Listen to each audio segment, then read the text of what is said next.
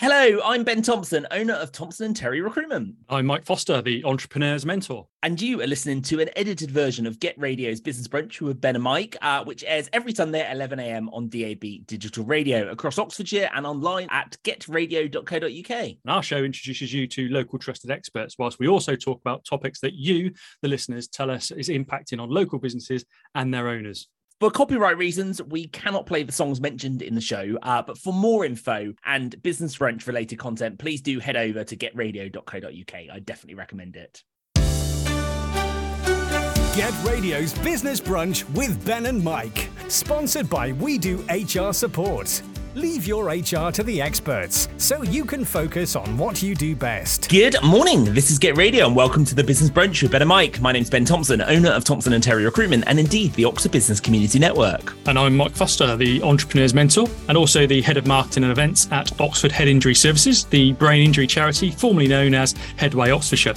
Now, you'll know by now, but our show introduces you to local trusted experts whilst also discussing topical issues impacting on local businesses. And today's show is definitely on both those points. I'm really looking forward to today's show, not just because it's my birthday, but because we're covering one of the hot topics of business that we're facing right now. And on today's show, we're looking forward to welcoming our guests who are Barry Ross from Crossland Solicitors, Rebecca Thompson from CNC, and Becca Woolmington from HRCentral. So Ben, my usual question for yourself, when developing our business, we need good people, we need talent around us, but that can bring joy, but it can also bring some challenges from a HR and an employment law perspective. So what are the hot topics right now that employers need to consider? That's a great question, Mike, and it's a very big question, and the exact reason that we put three absolute experts together to share that insight with you, the listener at home. This is the Business Brunch with Ben and Mike. We'll be welcoming our three guests after this. Radio. Welcome back to the Business Brunch with Ben and Mike on Get Radio. Today, I'm really delighted to be joined by three absolute experts in the world of HR, employment law, and indeed all things people. So let's introduce them. Let's start with Barry Ross of Crossland Solicitors. Welcome, Barry. Thanks for having me on. Really appreciate it. Really looking forward to this. Thanks so much. So let's start by telling the listeners all about you and indeed Crosslands. Sure. So I am an employment solicitor. I've been with Crossland Employment Solicitors for 12 years, slightly scarily, this month. I am one of the partners and directors of the firm, and we pretty much do what it says on the tin. We are an employment practice. The majority of people that we work with are businesses ranging from one-man bands right the way through to FTSE 100 companies, helping them navigate the myriad of employment laws and problems that surface from day to day when dealing with people. Thanks so much, Barry. So next up is Rebecca Thompson of the CNC. Welcome, Rebecca. Hi, thank you for having me. So I'm Rebecca Thompson. I'm currently HR business partner at the Civil Nuclear Constabulary. So we are an armed police force and protecting nuclear facilities and materials across the UK. And we currently employ about 1,600 officers and staff across the UK. So I started my career in HR about 10 years ago and very quickly specialised into internal recruitment. So I've been doing that for about 9 years. And in my current role, I look after the recruitment of all of our head office function staff at the CNC. Amazing. Perfect. To continue the theme of Rebecca's, welcome Becca Woolmington of HRCentral. Please tell listeners all about you and indeed HRCentral. Thanks for inviting me on today's show, Ben and Mike. It's great to be here. I'm Becca Woolmington. I own and manage HRCentral Limited. We're based in Goring-on-Thames and have recently celebrated our 17th birthday. So happy birthday, Mike, too.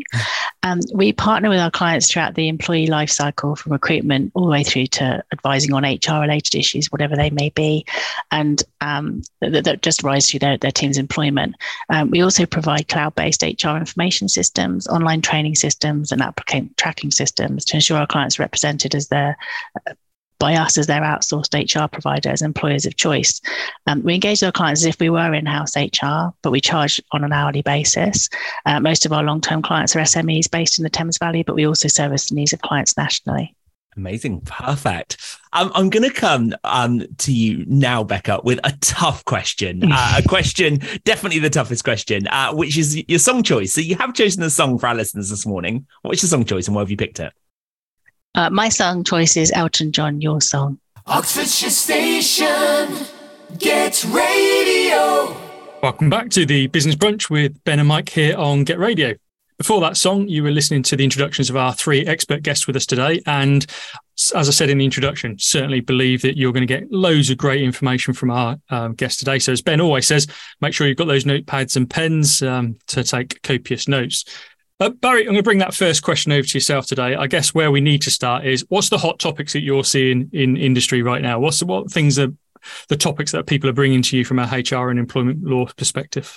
I always find this a bit of a difficult question, but so I really appreciate off the top, Mike. I know it's your birthday, so I'm going to let you get away with it. Employment law is so different from business to business and company to company. But a few things that I can tell you one that's sort of a hot topic as of today, right to work checks. So the fines are going to be implemented, or rather there's be a huge increase in the fines that are going to be implemented from the start of 2024 or before the start of 2024. So currently, if you haven't done that correctly, and you employ somebody illegally, the fine is up to 15,000 per employee, which you might think would be enough of a deterrent on its own. That is getting tripled to up to 45,000 per employee. So a slightly scary start to the show for people. There are a number of other sort of pieces of legislation change that are being proposed and are likely to come through. The government's got something they're targeting called the smarter regulation to grow the economy. Things like the working time regulations, which, as we know, we've got retained EU case law that requires employees to record working hours for all members of the workforce. That's looking at getting removed. Rolled up holiday pay is going to be allowed under those regulations. So workers could receive their holiday pay with every pay slip rather than having to take holiday as opposed to what is currently allowed. And actually combining, in employment law, you have 2 types of leave. You have 4 weeks leave that's based on EU law, and then you get an extra 1.6 weeks of leave, which is purely a UK entitlement.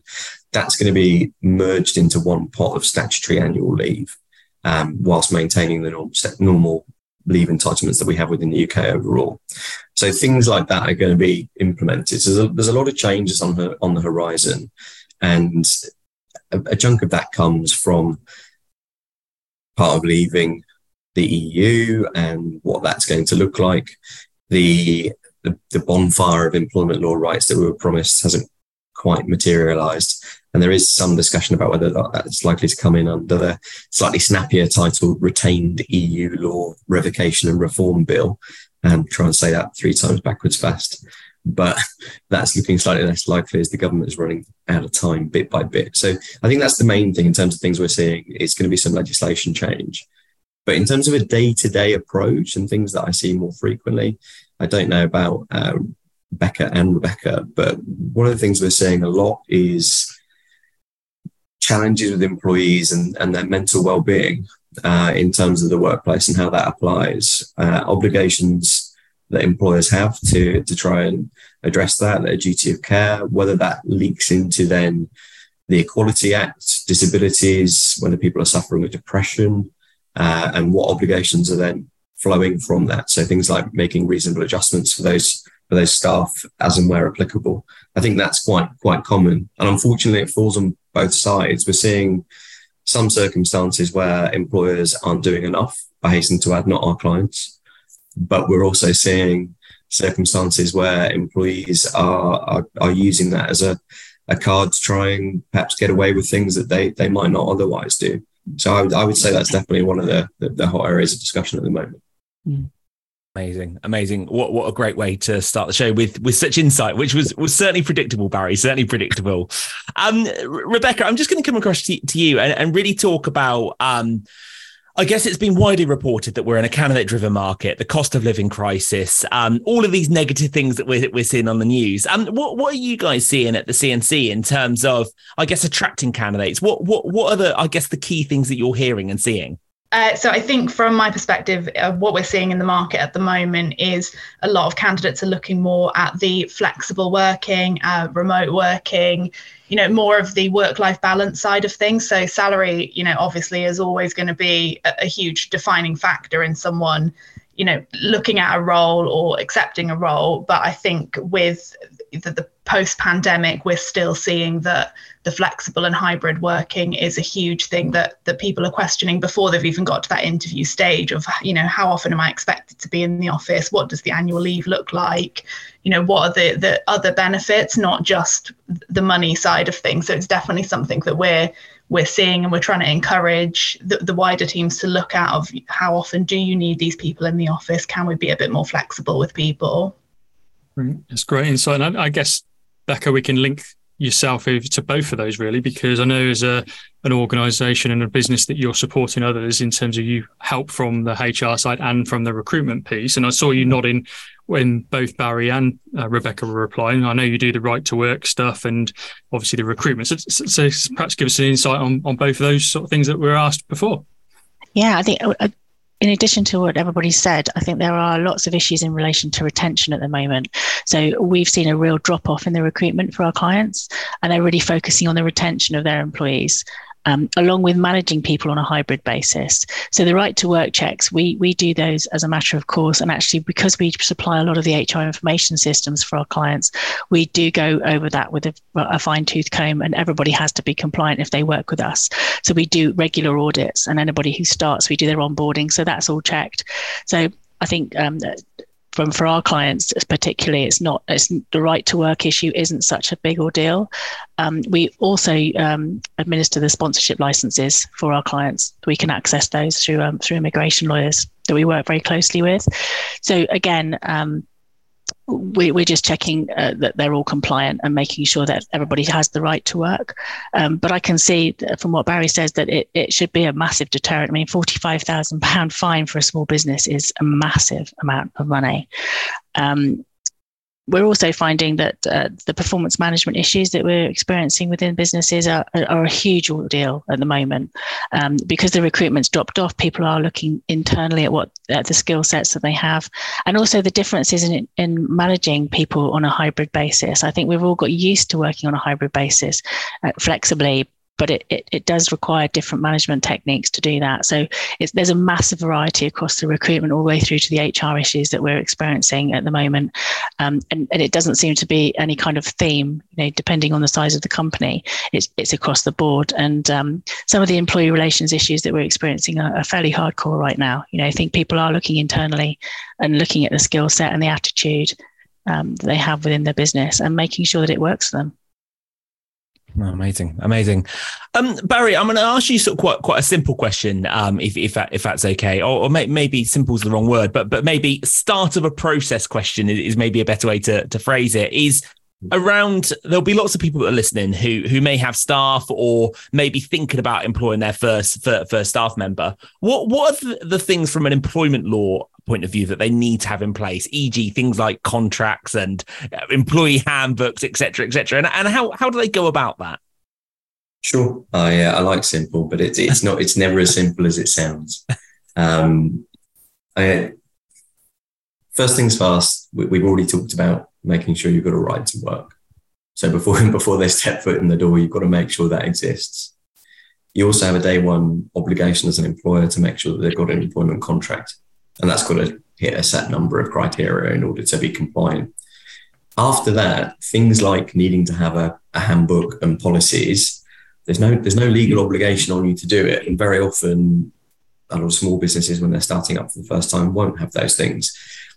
That's not necessarily my best advice. I think it's a good place to be because it helps to lay down some guidance and rules and policies about how you operate as a company. But also not just that, how you expect your employees to operate on your behalf. To be honest with you, other than making sure those sides of things are covered off, there's not a lot from an employment law point of view. You've got to make sure they've got a safe place to work, that you've undergone those types of obligations. But it's a lot less complicated than you might imagine in that respect. Brilliant. And talking about sort of processes, Rebecca, from a recruitment perspective, what I find when I'm working with my clients is they find it fairly straightforward to design the job description, not necessarily design it for putting it out to market, but in terms of what the role should include.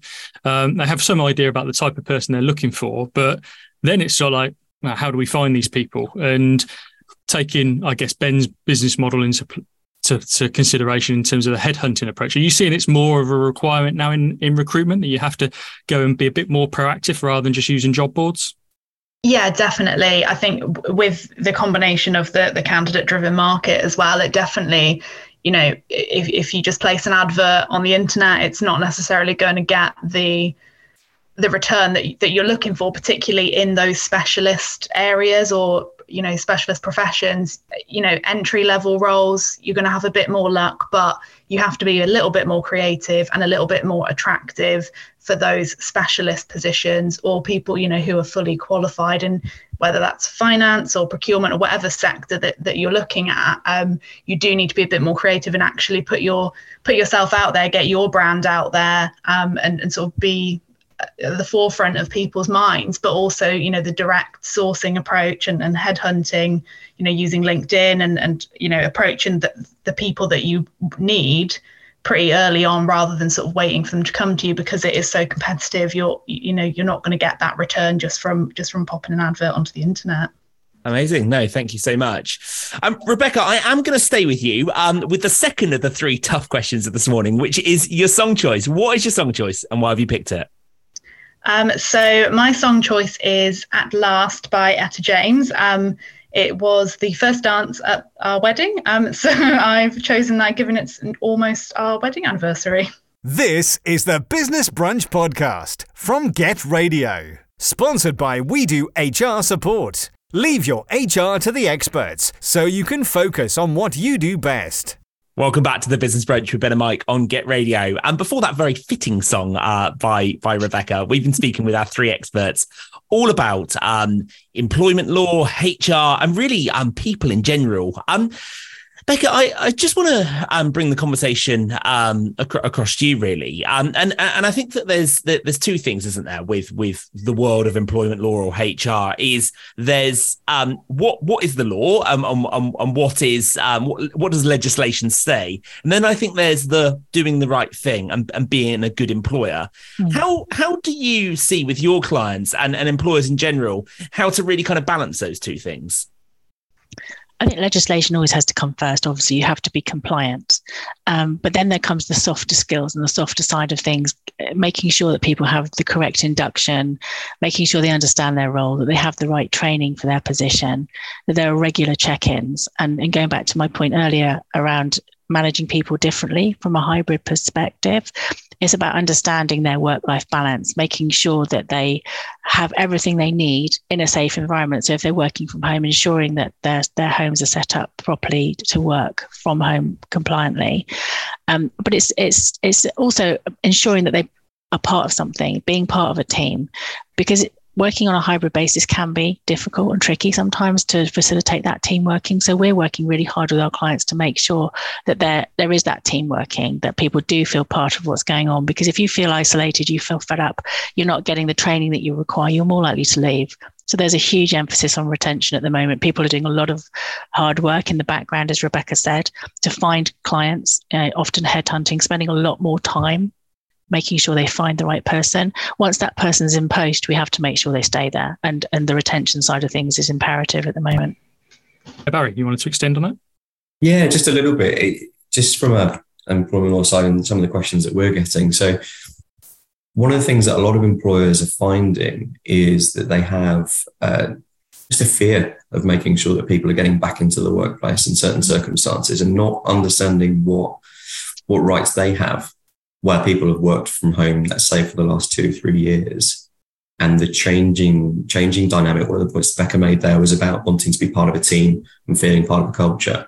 And that's absolutely right from a personal point of view. But from an employer's point of view, very often people work far better collaboratively. If you're working in a creative industry and you need people that are in the office and bouncing off each other, and you're terrified of inviting a number of people back into the workplace on that basis because you're concerned that you're going to lose talent, and it comes back into that question of retention. Sometimes actually understanding that you do have a right to be able to say as an employer that in the circumstances, your job is going to be from here, whether that's 3 days a week, 4 days a week, whatever it may well be, if that suits the business model. And it's something that we see a little bit more prevalently in the press at the moment, because there's talk about having flexible working rights from day one rather than the current regime. So people think that there's this ongoing right to constantly be able to request to work from home or work flexibly or work from the Isle of Man or wherever else around the world that you want to, which isn't necessarily true. So it's just making sure that people understand what they can and can't do subject to their own businesses. Just building on that a little bit, Barry, because one of the things I was going to ask you directly is something you said earlier when we were talking about the challenges around employees and their mental health, etc. Is I'm going to use the phrase "wing it." You know, that people wing it that they are ill or they're unwell in some sort of state. So, and that's a thing that's really difficult for employers to deal with. So is there some sort of steps or things that you can recommend to employers that might be listening to say, you know, how you can take it seriously, but also if they are winging it, understand if they are winging it? Yeah, it's a difficult balancing act. There's no two ways about it. At the end of the day, as employment law and HR experts, we're not medical professionals. And we are, to a degree, in their hands. So let's say somebody takes Mondays off or Fridays off repeatedly on a long-term basis, and they say, well, I'm sick. You've got no evidence of that being incorrect. And to a point, you have to listen to what they have to say. But if it's always a Monday or a Friday or a Wednesday and it happens repeatedly, you've got a pattern of behaviour that you could take to them and discuss and challenge in that way. If you've got somebody that's off on a slightly longer term basis, it might be a case of speaking to them, talking about working alongside their GP or occupational health, understanding what the conditions are, if they're appropriately looking after that individual's needs. And then you very quickly get to the bottom of whether somebody's winging it in that regard or not. Is it genuine? Do they need support and assistance, which they absolutely should get? Or is this a circumstance where someone's swinging the lead?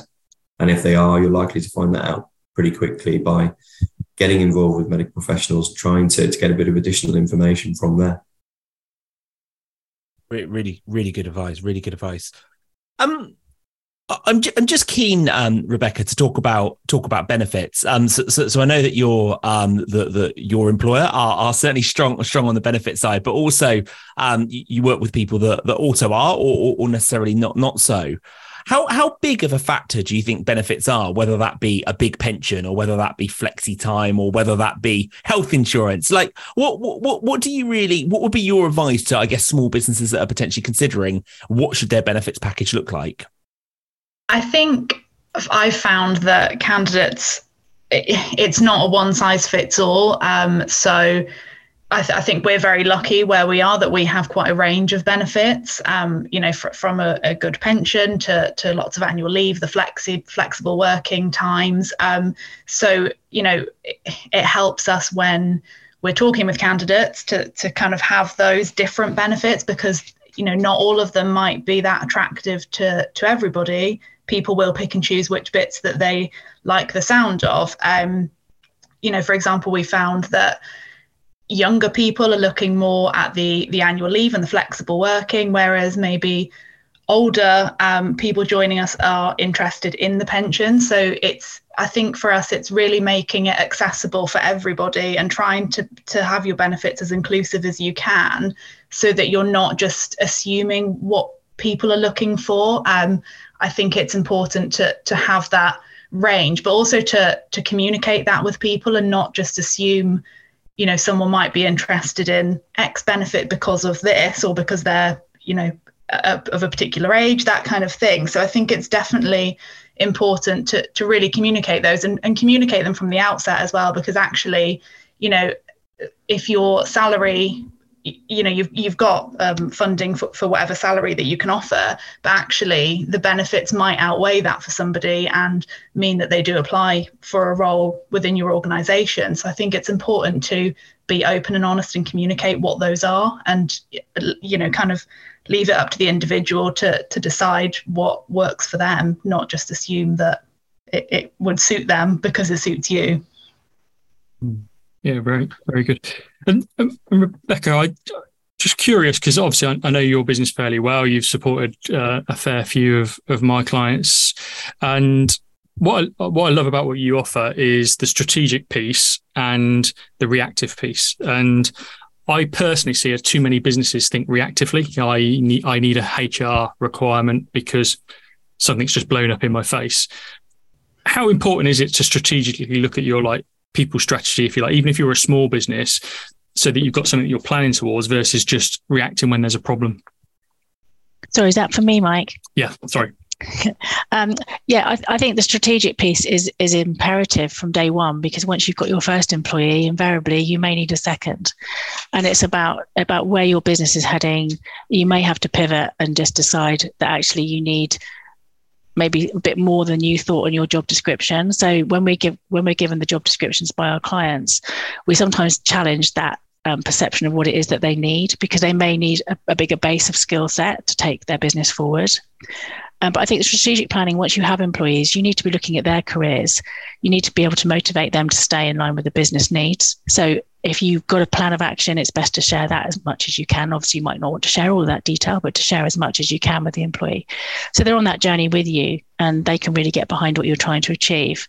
And I think there are too many business owners that don't communicate fully with their employees. I think the appraisal and the feedback process is essential for anybody who's taking on their first employee. Amazing. Really, really, really good advice.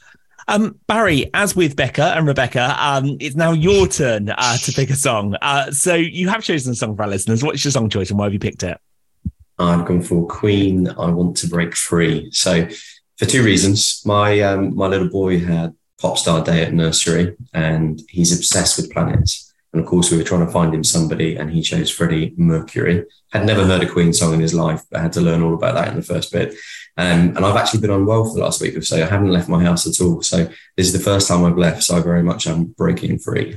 Discussing topics that impact local businesses and their owners. This is the Business Brunch Podcast, sponsored by We Do HR Support. Leave your HR to the experts so you can focus on what you do best. Welcome back to the Business Brunch with Ben and Mike on Get Radio. And firstly, we're privileged to have Barry with us after the first time he's left his house in a week. So thank you for that, Barry. So now, Barry, I just want to talk a little bit about understanding, really. So I think that a lot of organisations have social media policies or they have restrictive covenants in contracts. Whose responsibility is it to make sure that the staff member understands that? Is it the staff member? Is it the employer? And I guess what advice would you give to either party to make sure that the other party does understand? Ignorance isn't much of a defence in employment law, would be the first thing that I would say.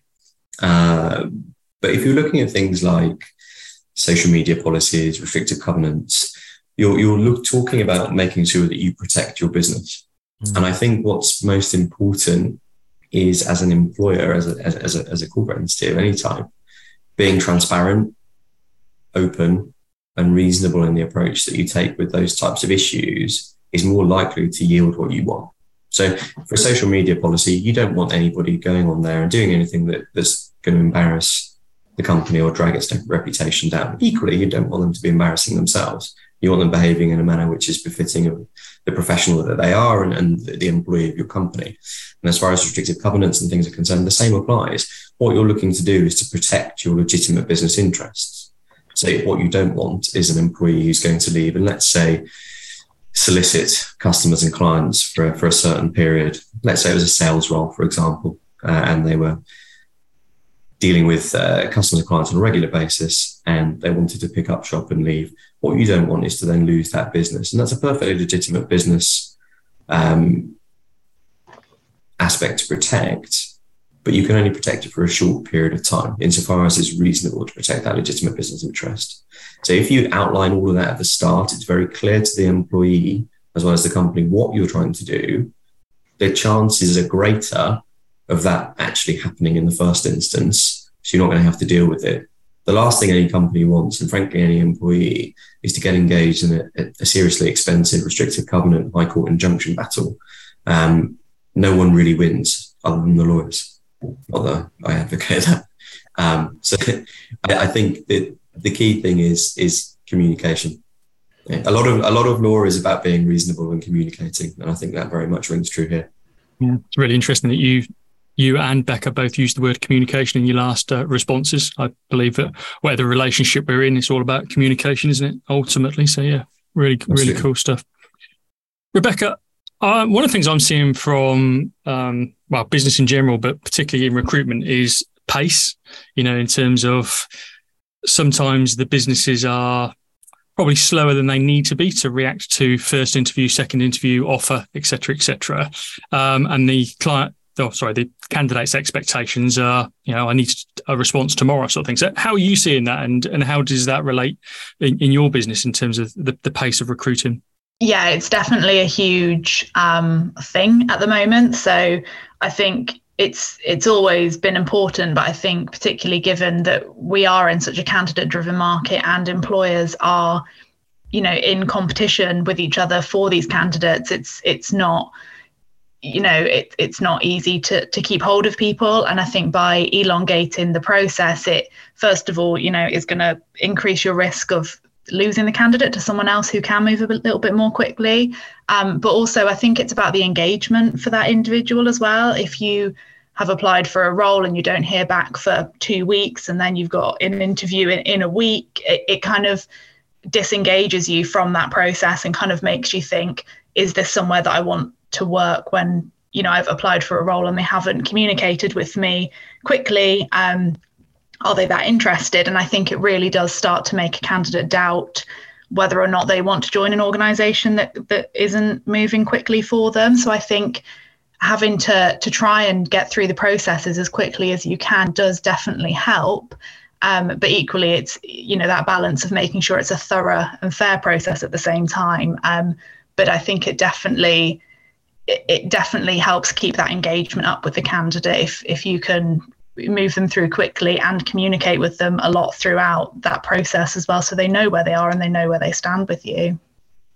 Brilliant. No, really, really good point.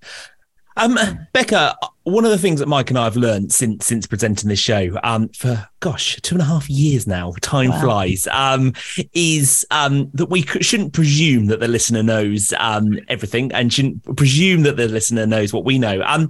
So I think one of the questions that might seem obvious that I really want to ask you is, what is outsourced HR? Because I know that as a recruiter, I see in a lot of businesses, they don't have any HR function at all.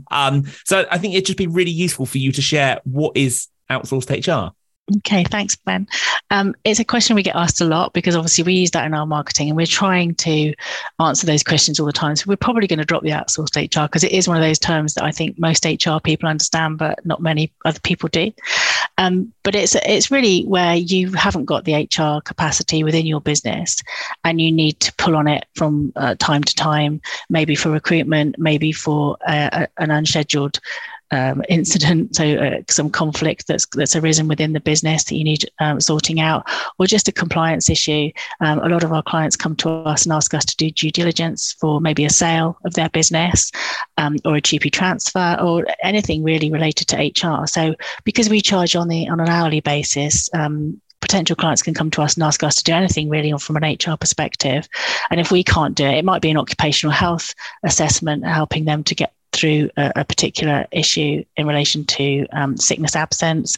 It could be anything related to HR. We've got a really big black book of people, experts, lawyers that we work with as well. So we can refer our potential clients on to them if we can't answer the problem for them. So basically, it's if you don't have HR internally, you can pull it in as and when you need it as a business, sort of evolving business that might have HR issues. Fantastic. I'm loving this. I've made more notes than a notebook, Ben, so I don't know what I'd have to do now. Get Darren on to here, sort you out a new notebook. So I think what I wanted to bring over to yourself, Barry, because I think, again, as business owners, we're not HR specialists. We're not necessarily people managers. We're technical experts, if you like. And it's one of the things we fear as business owners is managing people. And what we tend to avoid is difficult conversations. And when something comes up in the business that's difficult to deal with, we perhaps put that aside a little bit and hope it goes away, but it just can manifest, can't it, and get worse and worse. So what can you advise business owners in terms of, when to get involved in the conversation at maybe the right time, what type of records to keep, etc., that can help their case if ever needed? I guess it depends on the type of conversation you're going to have, what we're talking about. So let's say it's a major misconduct issue. Somebody has come in and behaved appallingly. That's something you've got to deal with straight away, whether you like that or not. If you fail to deal with it, you sit on it, you may lose the opportunity to deal with that at a future date. If we're talking about something far more minor, we're talking about minor behavioural issue that actually may resolve itself on its own. Maybe it's happened once and it happens a second time. You might do nothing about it. If it happens a third time, it might be time to start having a quiet word.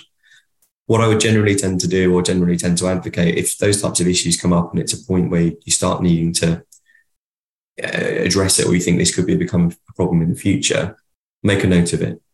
Make a note of when it happened, put it on your own record.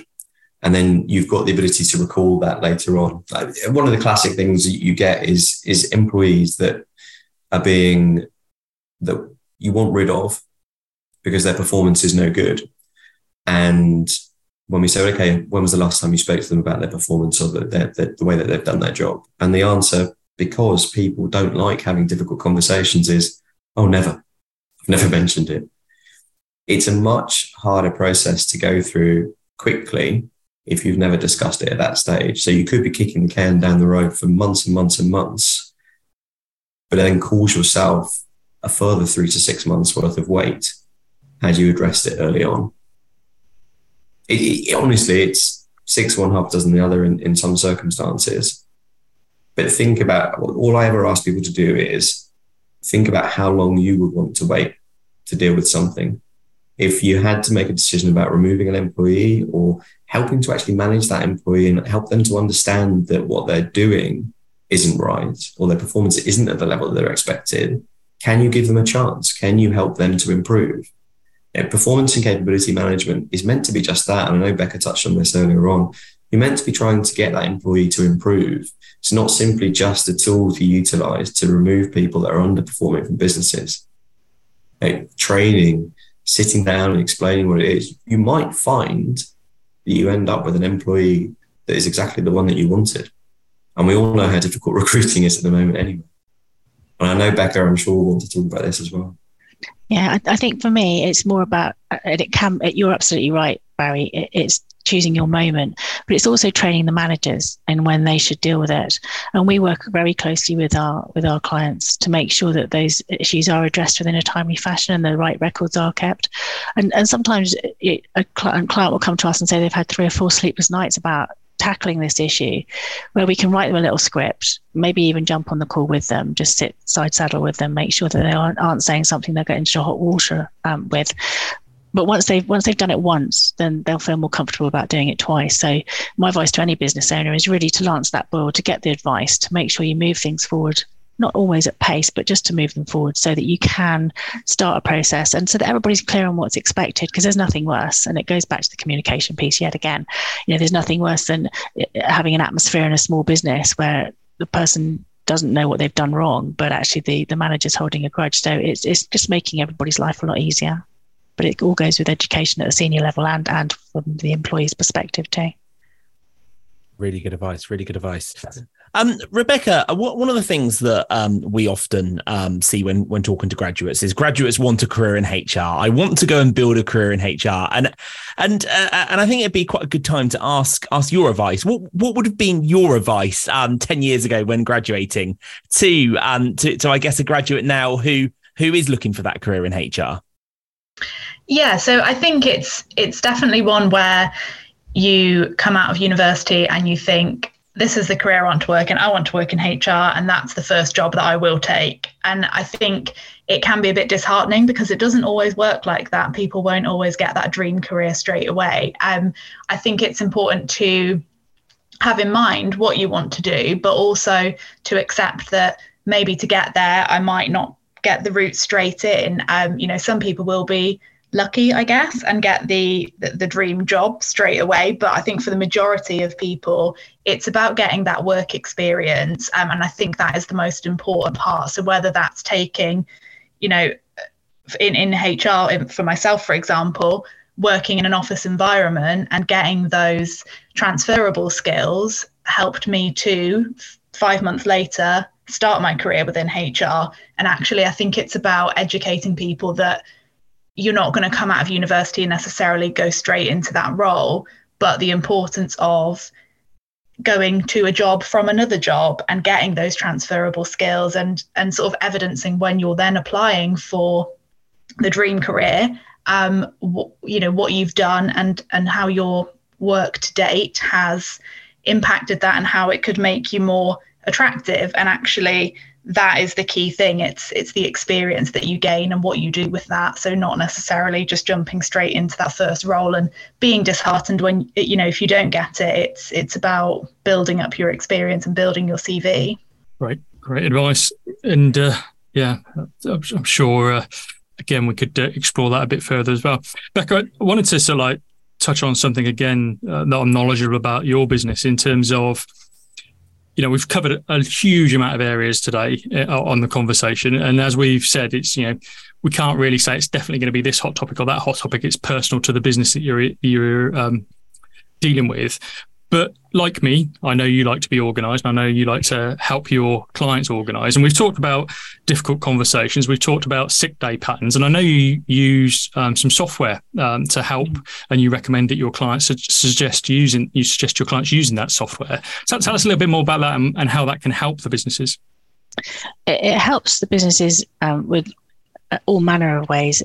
We can jump in and out as HR professionals and help them to help manage that system. And it also gives us access to the notes of meetings and letters that have been sent previously.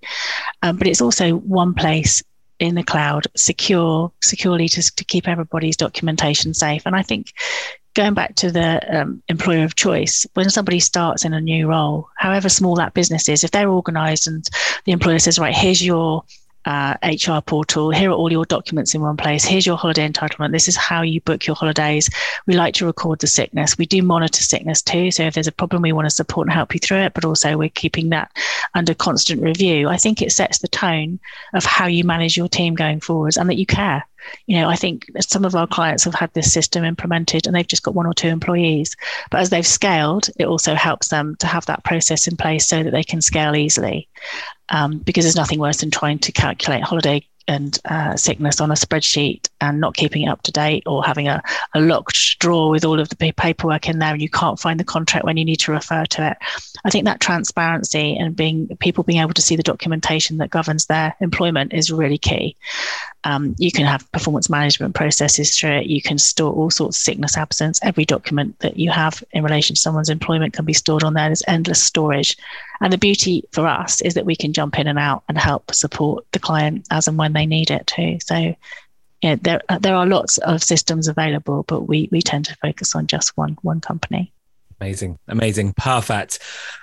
Unfortunately, that is the end of the show. I would have absolutely loved to have gone on for another hour. It's certainly one of my favourite topics, but that is the end of the show. So thank you so much to our 3 guests, Barry Ross of Crossland and Solicitors, Rebecca Thompson of the CNC, and Becca Woolmington of HRCentral. Thank you so much to the 3 of you for providing such insight to our listeners. And as Mike said, I'm sure they've got very full notepads.